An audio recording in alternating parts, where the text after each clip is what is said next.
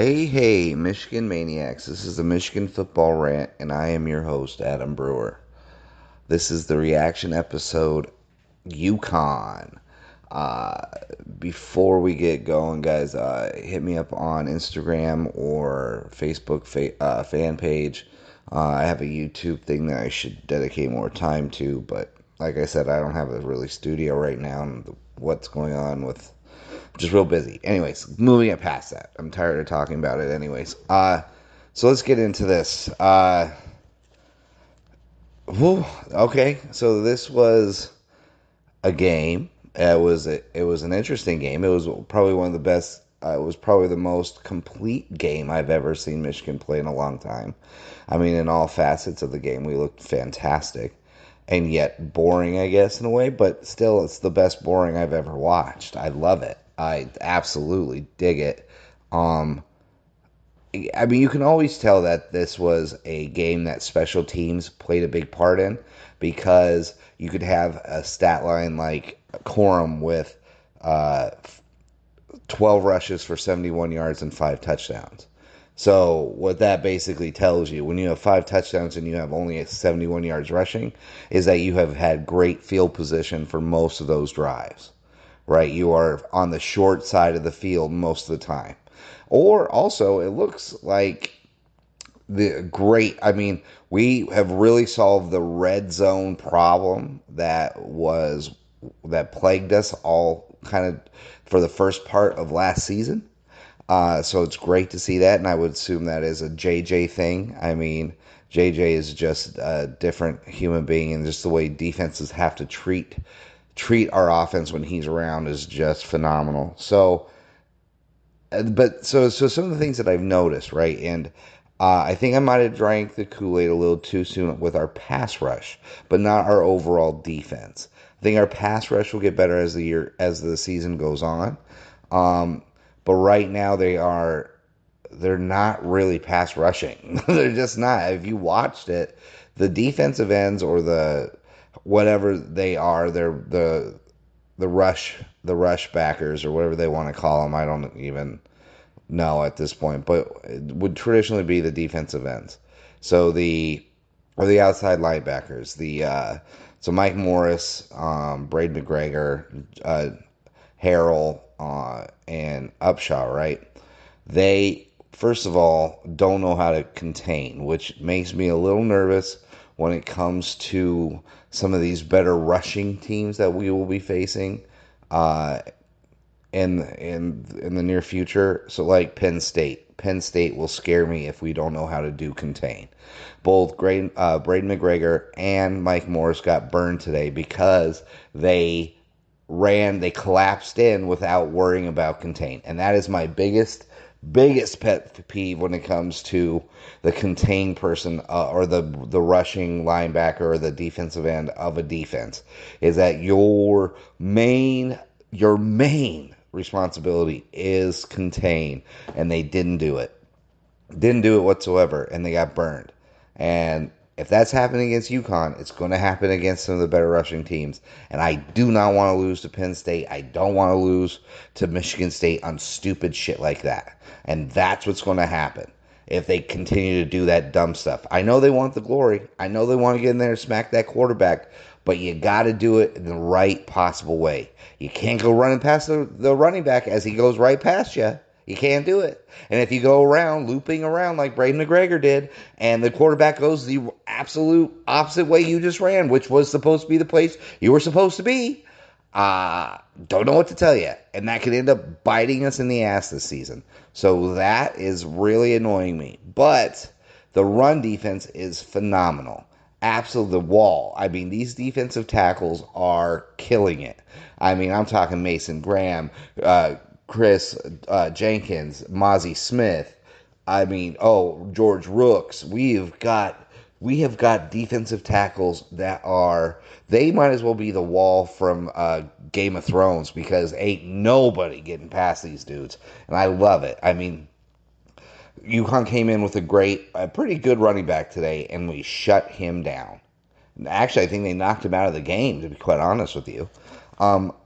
Just get the numbers here. Uconn, and they're all good. Okay, our pass defense too. I don't even want to forget them. Our pass defense is phenomenal, and I can't wait until next week. I'm like nervous, can't wait, because I can't wait to see what this defensive backfield does against Maryland. And I think we have a chance to shut them down, like embarrassing shut them down.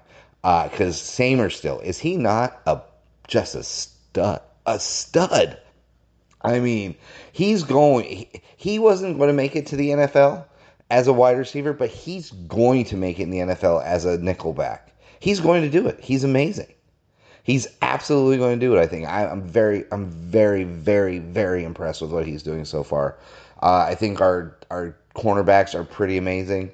I think our safety play, Makari Page, R.J. Moten, solid. Rod Moore, solid. I mean, this is the best defensive backfield I think we've had in a very long time. A very long time. So I'm very excited about that. But our defensive tackles, these guys are killing it. So here's the numbers. I forgot. Let me get to the numbers. Uconn, total passing yards, 24.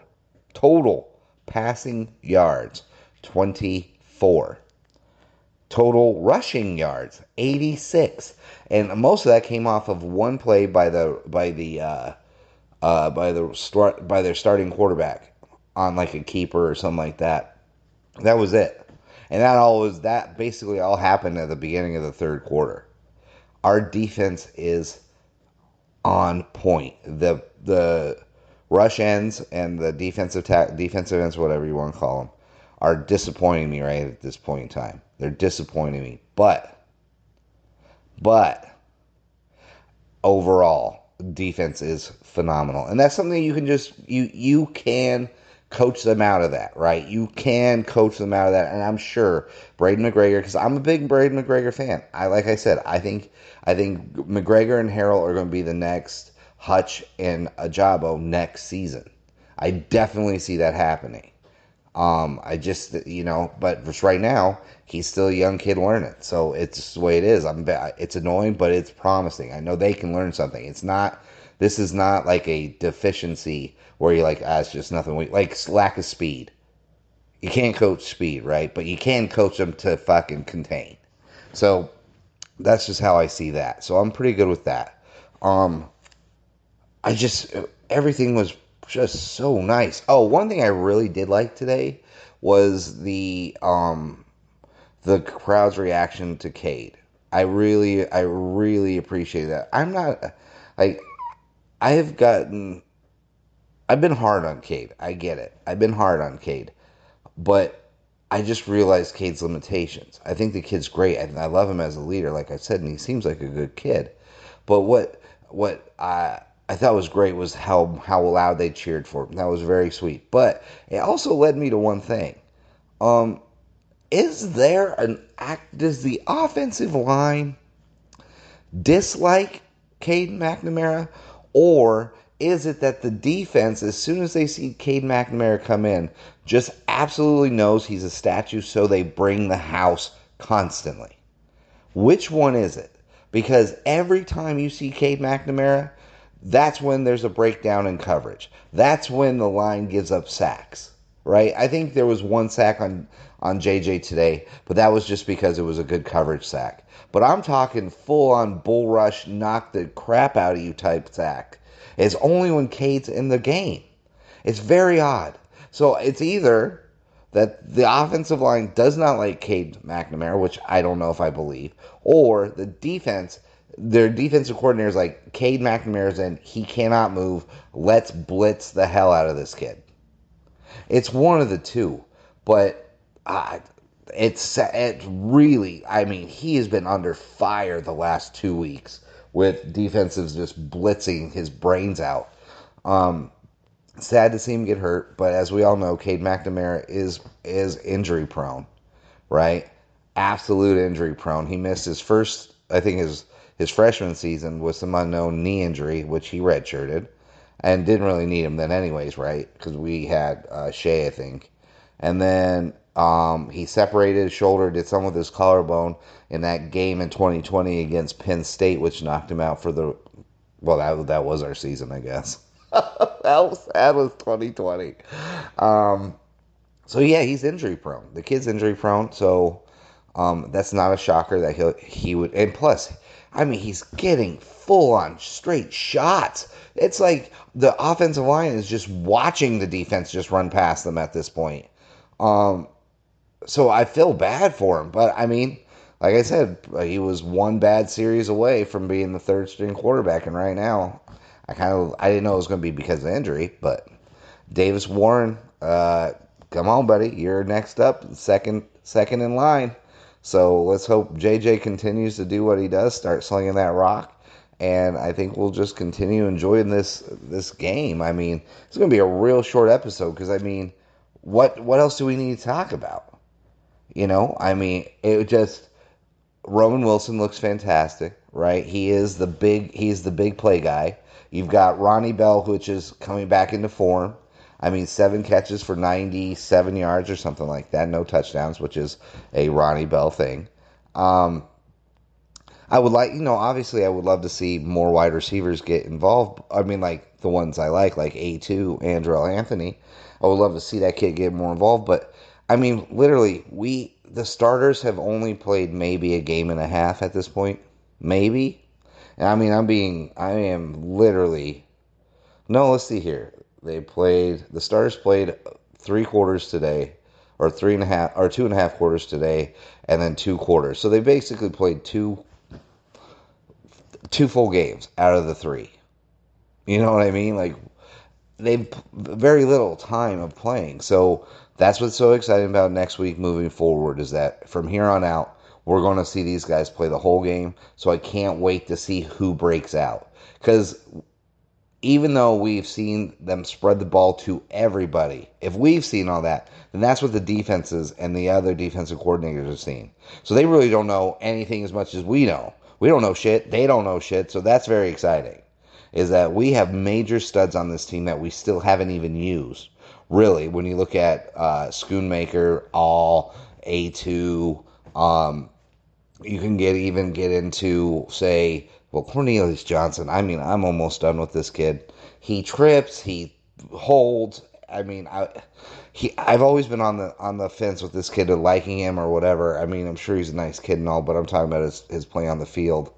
Um, we've got major studs that haven't even really done anything yet. So how do you game plan against that? And I think that's probably one of the more brilliant things that Harbaugh has done is by playing everybody you're making the defensive coordinators for like Maryland and Iowa can literally waste their time looking at stuff that you're never really going to see. This has been fantastic. So I definitely think that is a awesome move by Harbaugh, and I think we just need to accept that we played 3 awful teams, so we didn't have to really show anything. We didn't really have to get people involved. So I'm looking to see how this happens. I'm very excited about this. Isaiah Gash, by the way, looking awesome. CJ Stokes looking awesome. I mean, our running back room is stacked for the next couple years at least. Absolutely stacked. This team is the most deep, most impressive, most gelled team. And this offense looks way different. This is the most cohesive looking offense I've seen in a long time. I'm just very excited about what's happening, where we're going, and I'm nervous excited about next week. It's one of our first tests. I use the analogy of the Mike Tyson's Punch Out. We're right at the the little Spaniard that did the little dance with the rose, and that's what Maryland is. They're a one-trick pony. Right? If you know what that one trick is, you just wait, boom, slide, and knock him out. And that's what I'm waiting to see. I want to see how just a really decent passing attack with a very mobile quarterback. So that attacks 2 things that we need to work on. Defensive backfield is amazing, so I'm not really worried about that. But that defensive line is going to have to face their first mobile quarterback, and I can't wait to see how they do it. So it's very exciting. I don't think it's going to be that close of a game, but I don't know. I can't wait to break some of this stuff down. I actually will watch 1 or 2 Maryland games this week, right before the big game pregame. So I think that's really about it, guys. I mean, it was a very ho hum win. It was very uninspiring, but super fun to watch. I mean, really didn't know what I didn't know what to think of this game. I loved watching it, but there was just some some things. We clean them up and we get moving, right? Oh, good thing is Michigan State sucks ding dong. I mean, 36-14 right now, 10 minutes left in the fourth. I love watching the fan reaction. Oh my God, it is the best. I hate Michigan State, and it's so good to see that their defensive backfield stinks something awful. I can't wait for JJ to get a hold of that and just tear them up because he has that game specifically circled on his calendar and he cannot wait to show this team up.